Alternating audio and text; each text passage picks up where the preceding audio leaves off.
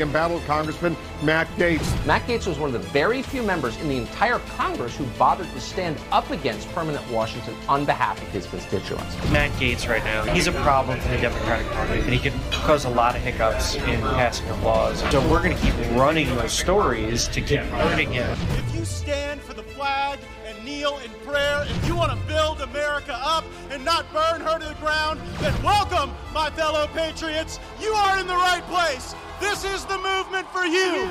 You ever watch this guy on television? It's like a machine. Matt Gaetz.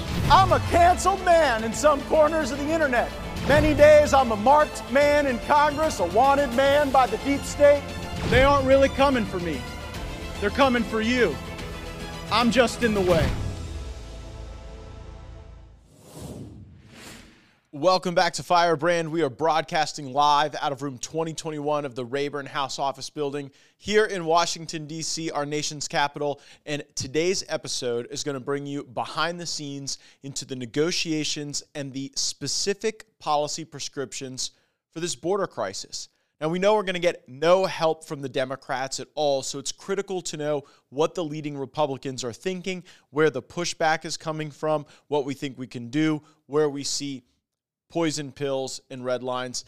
Chip Roy, the author of some of the best legislation to deal with the border crisis, joins Firebrand. We're going to have a great discussion for you. And we have got folks tuning in from everywhere. Just during our preview, folks checked in from Texas, Alaska. A lot of people from Ohio, Missouri, had some New Yorkers, Pennsylvania, a Californian, Oklahoma, Tennessee, and of course, the best state in the country, the Sunshine State, my home state of Florida.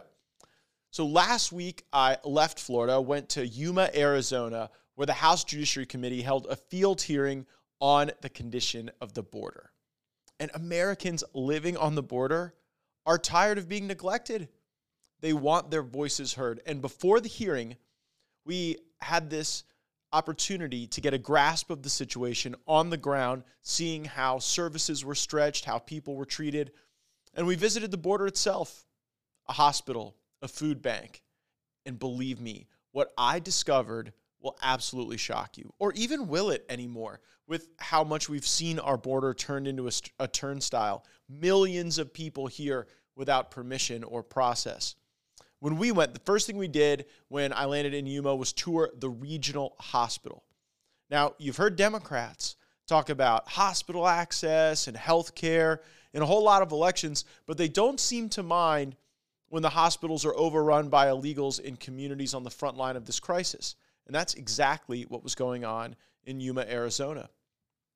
Newborn babies are not getting the care that they need to stay alive because illegal immigrants are clogging up the hospital. These illegals are coming in sick with some diseases that we didn't even know existed in the United States anymore. And they're speaking so many different languages. It is not just Spanish anymore. It's like the United Nations down there. And the hospital has to divert time from patients to go find translators for every language under the sun, from Russian to Cyrillic to Mandarin, you name it. 1,900 migrants were treated during the last surge at just this one hospital in Yuma, and many of them were admitted due to pregnancy. These illegals are coming in pregnant, oftentimes so that they can have anchor babies and take advantage of our entitlement systems. In fact, the Mexican illegals in particular like to cross the border, have their babies in America, then go back and live in Mexico where it's cheaper, all the while sending their kids to our schools, collecting our welfare, utilizing all of the privileges that we ought to preciously hold for Americans. Now, the cartels do this a lot. They actually go have their mamacitas have the next generation of cartel talent born in our country. And some of these kids, these students, these minors that are going from Mexico to the United States are carrying and smuggling fentanyl because they know if they have not reached the age of majority, there will be a different penalty structure. So they bake that into their business plan. This is why I am going to lead the fight in the Congress to end birthright citizenship by fraud. And a lot of Republicans don't talk like that, but President Trump did, and he was right. Birthright citizenship is not this universally accepted construct in the Western world. It just isn't. And we ought to protect and care about our birthright so much that we don't just hand it out willy-nilly. Americans continue to see our citizenship that is precious diluted. And this happens as our services are strained. The hospital beds that these illegals are taking are forcing American mothers to either wait to give birth in cases where you have a scheduled inducement or have babies at home. Terrible. These Americans are paying taxes oftentimes to support the healthcare in their communities, and yet it's being overrun. Now, the hospital we visited doesn't have enough neonatal intensive care unit beds to support all of the illegal alien babies and the babies who are there as a consequence of the citizens and legal residents of Yuma. That is because 25% of illegal births end up in the NICU. Let me say that again. 25% of the births that these illegal migrants are having and engaged in, 25%, 1 in 4, require the NICU. That's really something. Way higher, obviously, than the average that we see as the standard of care in the United States. This is why some NICU babies are being sent hours away to the closest hospital all the way in Phoenix. It's 170 miles away. So just imagine the fear and the wave of emotion that parents have to go through when they're traveling 170 miles away to a NICU bed in Phoenix. I cannot imagine putting people in such a vulnerable situation in life itself in a worse position.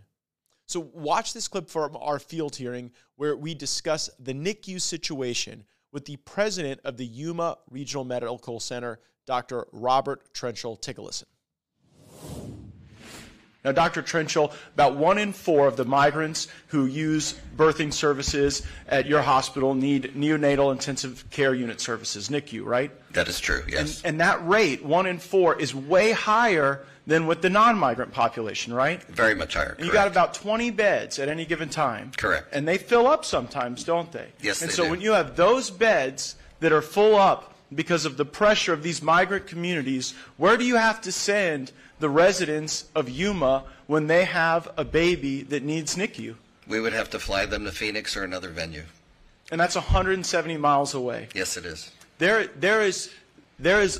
are few prayers that I have ever seen more sincere and deeper than the prayers of parents when their little babies are at the NICU.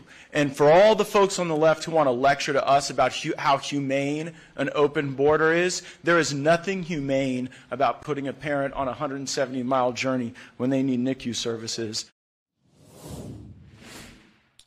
So we're back live. In just one hospital in Yuma alone, there's $26 million in uncompensated care that the hospital just has to eat as a consequence of these illegal aliens. Who knows how many Americans haven't gotten the care that they need to stay alive? Why should Americans pay astronomically high hospital bills when illegals are getting treated for free? They don't even get a bill. They just go in and it's socialized medicine for them. It's not sustainable, and it's not fair. Misguided charities also play their role. They're getting illegal aliens into the hospital, and then their work is done. They just ditch them. They're not part of the cost structure or the finance structure. They just bring illegal aliens to the hospital, dump them off there. The hospital staff told me that they're having to take extra shifts because they are so overwhelmed by this phenomenon. And part of the reason they're so overburdened is because they aren't allowed to discharge illegal alien patients when there's follow-up care or outpatient care needed. That's because we don't know where the migrants will show up next. So think about that. 2 patients, patient A, patient B. They both present precisely the same symptoms. They get exactly the same care, and they would both be ready for discharge. They'll discharge the non-illegal alien, but if there's like a 2 or 3 day follow-up that's medically necessary afterwards, they don't really believe that the illegal alien maybe is going to come back or whatever. They don't want to get sued for not providing aftercare. So they will keep that person in the hospital bed, meaning that it's not available for an American citizen. And all the while we're bending over backwards for illegals, I'm told the stories of how ungrateful some of them are. Not all, but some. Time and again, I heard stories in Yuma that some of the Haitians that are crossing our southern border are behaving the worst. They demand that the hospital staff, in some cases, secure their travel to a destination of their choice. It's not like, it's not a travel agency, it's a hospital. Some of these Haitian immigrants have even threatened cab drivers. They destroy the motels and hospitals that had been resourced for them. Think about that. The hospital goes and they're treating a family member. They get a motel or hotel bed for other family members, and they go and trash the place. I'm starting to understand why Haiti is such a mess. But the trip did not end there. Next, we visited a food bank, and we met with the chairwoman of the food bank and local farmers that were generous enough to donate their extra crop to this nonprofit out of community service and duty and obligation. The chairwoman of this food bank started off telling us how ungrateful so many of the migrants are. Apparently, the migrants are picky about the type of food they want to eat and how much they get. Unsurprisingly, oftentimes we were told that it's the Haitians who are the worst offenders again. Everywhere they go, we seem to hear similar complaints. Meanwhile, as if dealing with this mess wasn't enough for the food bank, they're understaffed. And I kept thinking an obvious good solution here would be to have work requirements. If people are able to provide something to contribute or help, that they should get the benefit of that holistic engagement with the food bank. I think federally, if you want other people to pay for your Medicaid or your SNAP or your food stamps or whatever, there should be work requirements for able-bodied adults. Not the sick, not the infirm, not senior citizens, but like able-bodied adults who want help from others that are able to volunteer at a food bank like the one I went to in Yuma, Arizona, should do so. Mexico has work requirements. Mexico. So why can't we? You want food from the food bank? Get to work. And the poor farmers we met with, oh my gosh. They tell me that they have to destroy massive amounts of crop every season because illegal aliens tread through their fields and defecate everywhere. When even so much as a human footprint is found, these farmers have to destroy all the crops in a 5-foot radius. They put up no trespassing signs, but of course that doesn't stop illegal immigration. The people who cross the border illegally don't have much respect for private property rights, I can assure you of that. The Biden administration and Secretary Mayorkas need to step up and protect our farmers and our food supply and the safety of what we're eating. Chances are, if you're eating a green leafy vegetable that grows during the winter months, you're probably eating something farmed around our southern border. This is not a joke. And our current administration is treating it like one. Now, for the grand finale, we visited the border itself, and it too was shocking. We headed out at about 3 a.m. and immediately ran into a large group of illegals being processed at a gap in our wall. Now, why would there be a gap in the wall? It's because where President Trump's wall runs right up to an Indian reservation. And lo and behold, we had a recalcitrant Indian tribe that said no wall through the area that adjoins our reservation. And the result is that we know where to go every night where we're going to find hundreds of people coming through a drop house. Now, these weren't Mexicans. They were Central Americans, Georgians, Dominicans, Chinese, and others. This is new. I had not seen a whole lot of Chinese in the migrant populations previously. Now, Border Patrol agents were telling me that 9 out of every 10 groups has someone from China. Think about that. Watch this footage that we took that night in Yuma. Listen to what we uncover. Play the clip.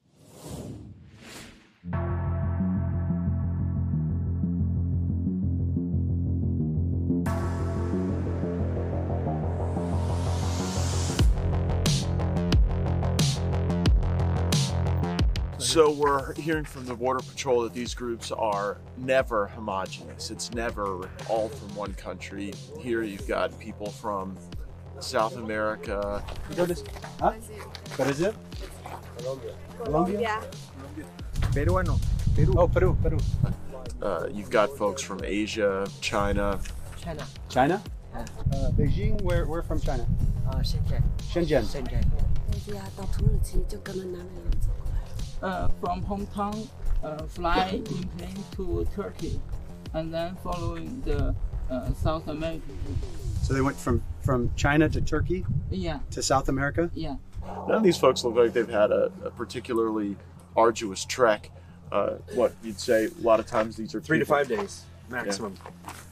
They fly from their country of origin to Mexico City to Mexicali. Some of them actually fly into Tijuana, and then they take an Uber. That's where the majority of the Russians are going. It's a better flight. Just this side, there's a large date grove of trees right there, and inside of that is one of the drop houses. And so they will come from the Mexicali airport, they will wait right there, and then they will cross in groups. How many people do you think have been processed through that drop house? Oh my Because gosh. you and I have been to this exact spot. 500,000 people. At In one little house. at a minimum of $6,000 a person, right? At a minimum. ¿Cuánto pagaron para llegar aquí? ¿En pesos o en moneda nacional? Como 2 millones. 2 millones. It's about 77,000 is what they paid. 77,000? Yeah. That's a lot of money. That's a lot of money. ¿Y dónde vas? Un familiar. Matt. ¿En qué estado? Florida. Florida. ¿En qué ciudad? Florida. Soy de Florida. ¿Dónde? Miami Beach, Florida Beach. Florida It said Beach. Florida Beach. Venice? Venice.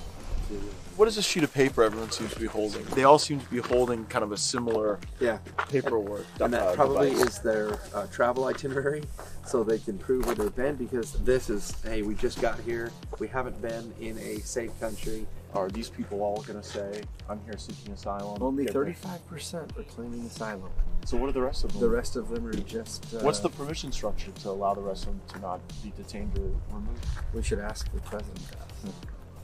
And how many hours will most of these people be released in 48 hours.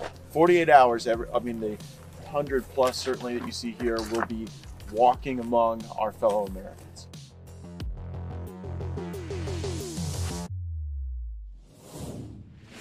We are back live. The live stream was fired up with that report. Peter on Facebook has seen enough and wants to see articles of impeachment. I think he's talking about Joe Biden, but certainly Mayorkas deserves impeachment. But I'll give you the tea. We do not have the votes to impeach Joe Biden or Mayorkas right now. We have a 4-seat majority, and if there's going to be a sincere impeachment effort regarding the border, and by the way, there should be, the American people have to get on their members of Congress and on their senators to indicate that that is their demand. And the people have to demand that, or it will not happen. Washington will not generate that outcome. Ed on Rumble says, finish the wall. And one thing I could tell you, you didn't see these massive groups of hundreds of people coming where there was wall. The wall and the wheel, the two things that will never go out of style. Now, what's interesting from that video, you will see, is that these were not poor, huddled masses yearning to breathe free air. These are people wearing designer jackets, nice shoes. They paid tens of thousands of dollars to cartels to be allowed to cross. These illegals likely flew into Mexico several days before and Ubered to a cartel stash house before they crossed. That is how broken our system is. And these aren't even the worst of the illegals. Border Patrol tells me that some illegals who can't afford the trip are forced to have to make a deal with the cartel. Maybe they have to carry drugs. Maybe they have to become unindentured servants after they cross. Some are even raped to exact that last toll before they cross. When we do not secure our border, we are perpetrating rape and smuggling and human slavery. And the funny thing is, securing our border shouldn't be hard. It isn't for a whole lot of countries on the planet Earth. The Biden administration has turned the Border Patrol into a concierge service for illegal aliens. They meet the illegals at the border. usher them into the country, give them paperwork that allows them to get a job and work.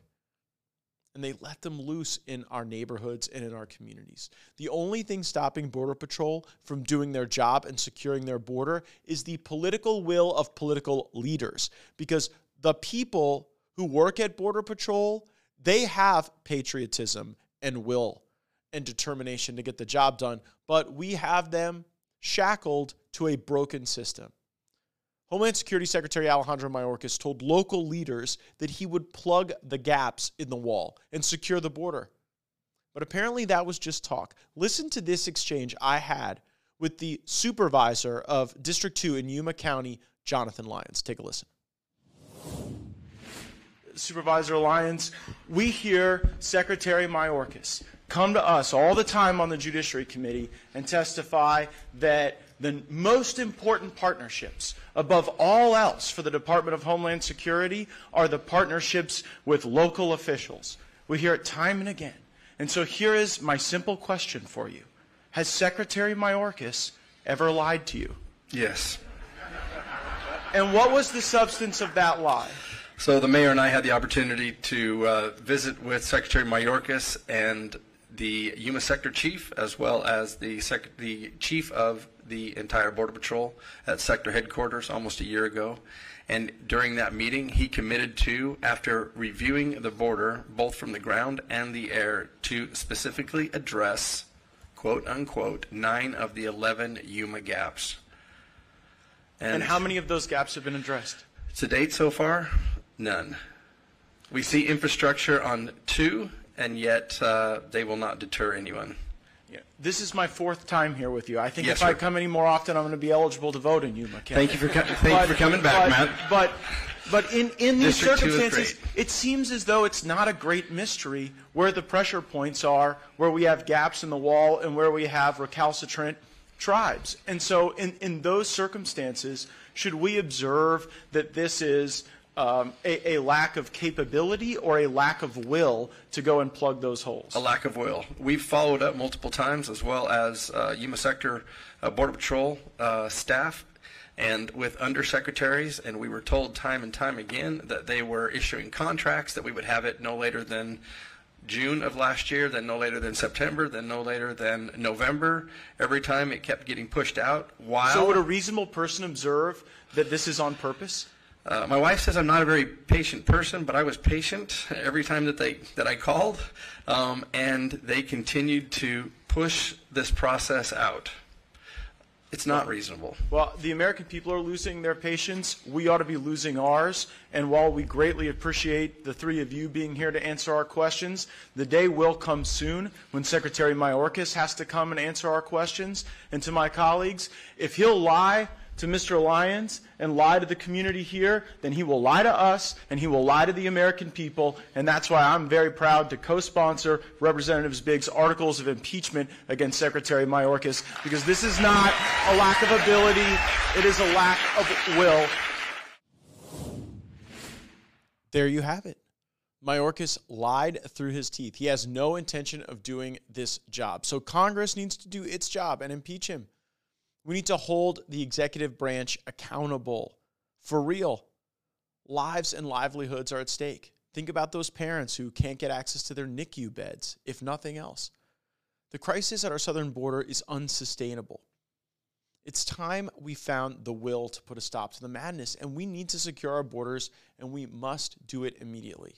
The time to act has but passed, and any Republican who refuses to do our critical oversight work is certainly not serving the interests of their constituents. Now, one member who is my good friend, Congressman Chip Roy of Texas, and there's specific legislation. So in the first part of the show here, we've gone through the problem, laying it out, where the blame lies, what the consequences are, but I want you to get an understanding of what the possible solutions are, who's backing them, and who's standing in the way. This is my conversation moments ago with Chip Roy of Texas.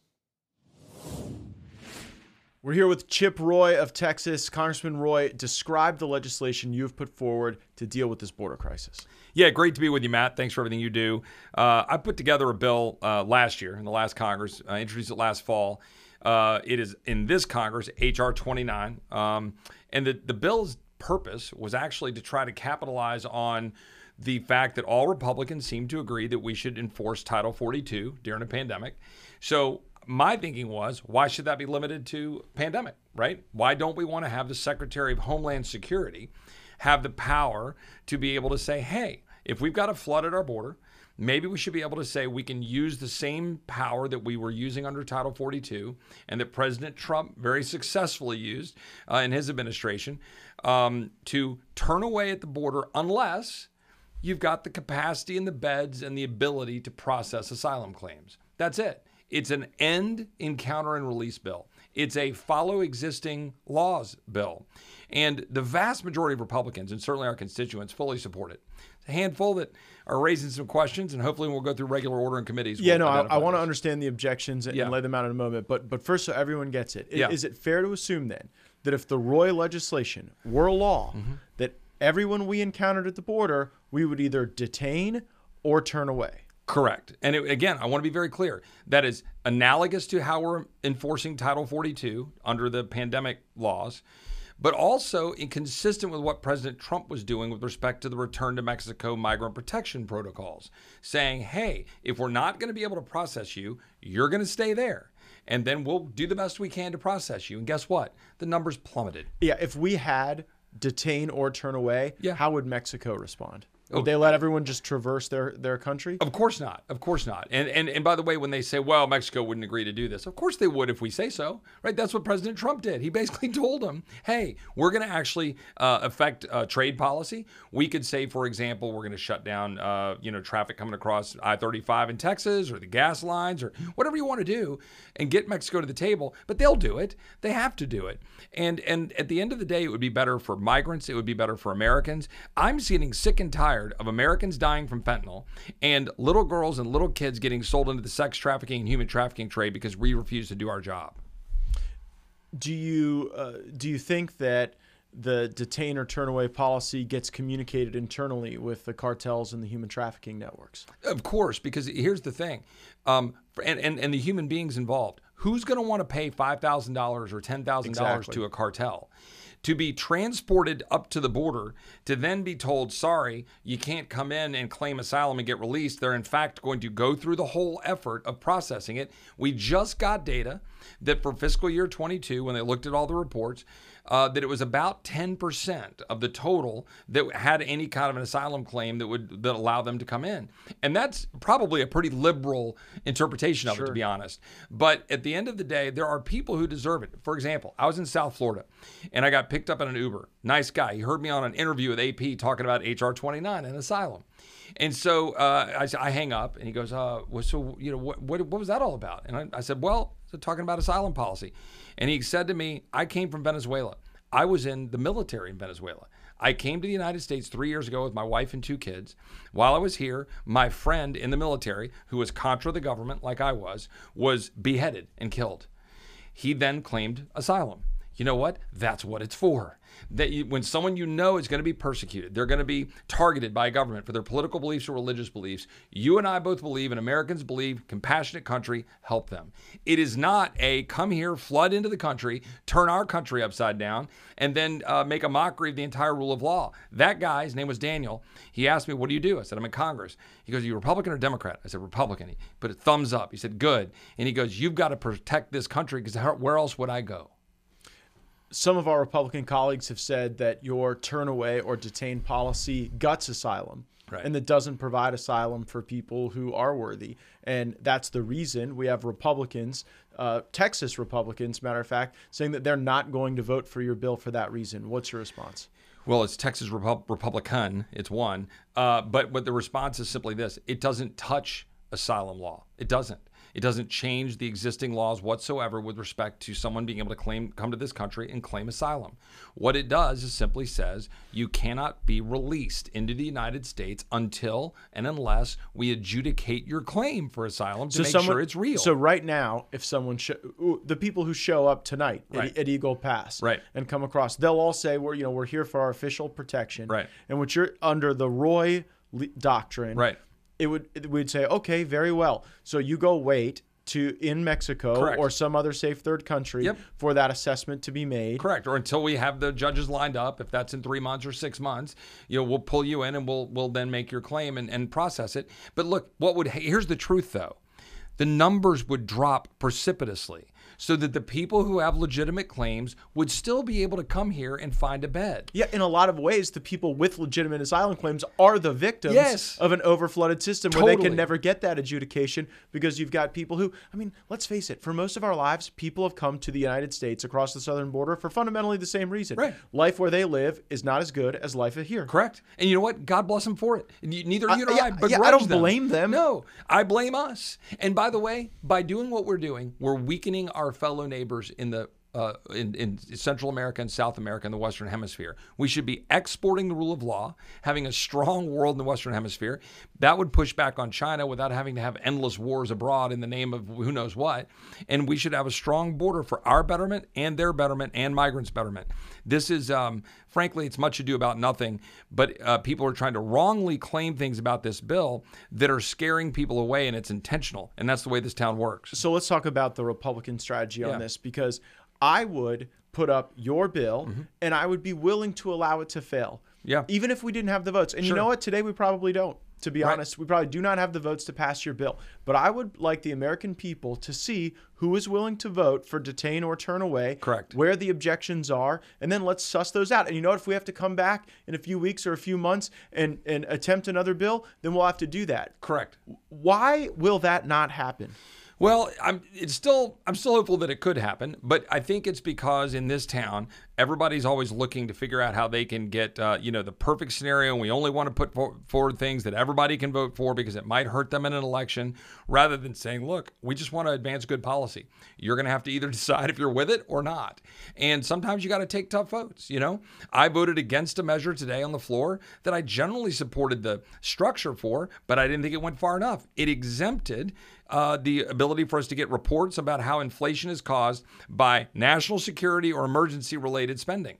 I don't like our defense guys and others to be able to hide behind, those important things to spend money we don't have. Sometimes you got to take tough votes in order to get change. Yeah, I even think the money we're sending to Ukraine is inflationary because of course it is. That cash makes its way back into U.S. real estate markets through corrupt bank accounts in Switzerland and Dubai. It's also like our friend Thomas Massey would say, it's like every time you're printing money, which is where that money is coming from, we're printing it, we're not offsetting it, then you're actually diluting the value of our dollars, which is effectively a tax. You can buy fewer goods and services because of it. What border bill do you think this Republican team could pass? Because I'm starting to worry that the only border security bill that would have 218 votes today would just be legislation to increase the efficiency of processing people into our country. Yeah, so that's the real problem, right? So we'll watch and see what happens, what comes out of the Homeland Security Committee, even if it's in good faith, to say, well, we need some more dollars and some more vehicles and some more technology and more spending for more Border Patrol agents and be able to give them,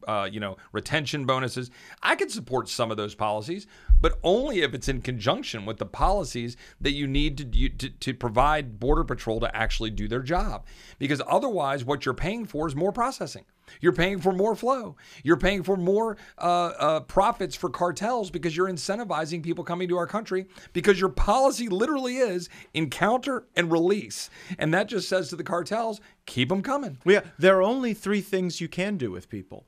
Turn them away, detain them, or release them into your country. Right. And you're saying that list of 3 should be reduced down to 2. Correct. And look, it's one of those things where right now people don't understand we're using a power of parole to release people into the United States, which literally says in the statute, case-by-case basis for special circumstances, something to those words.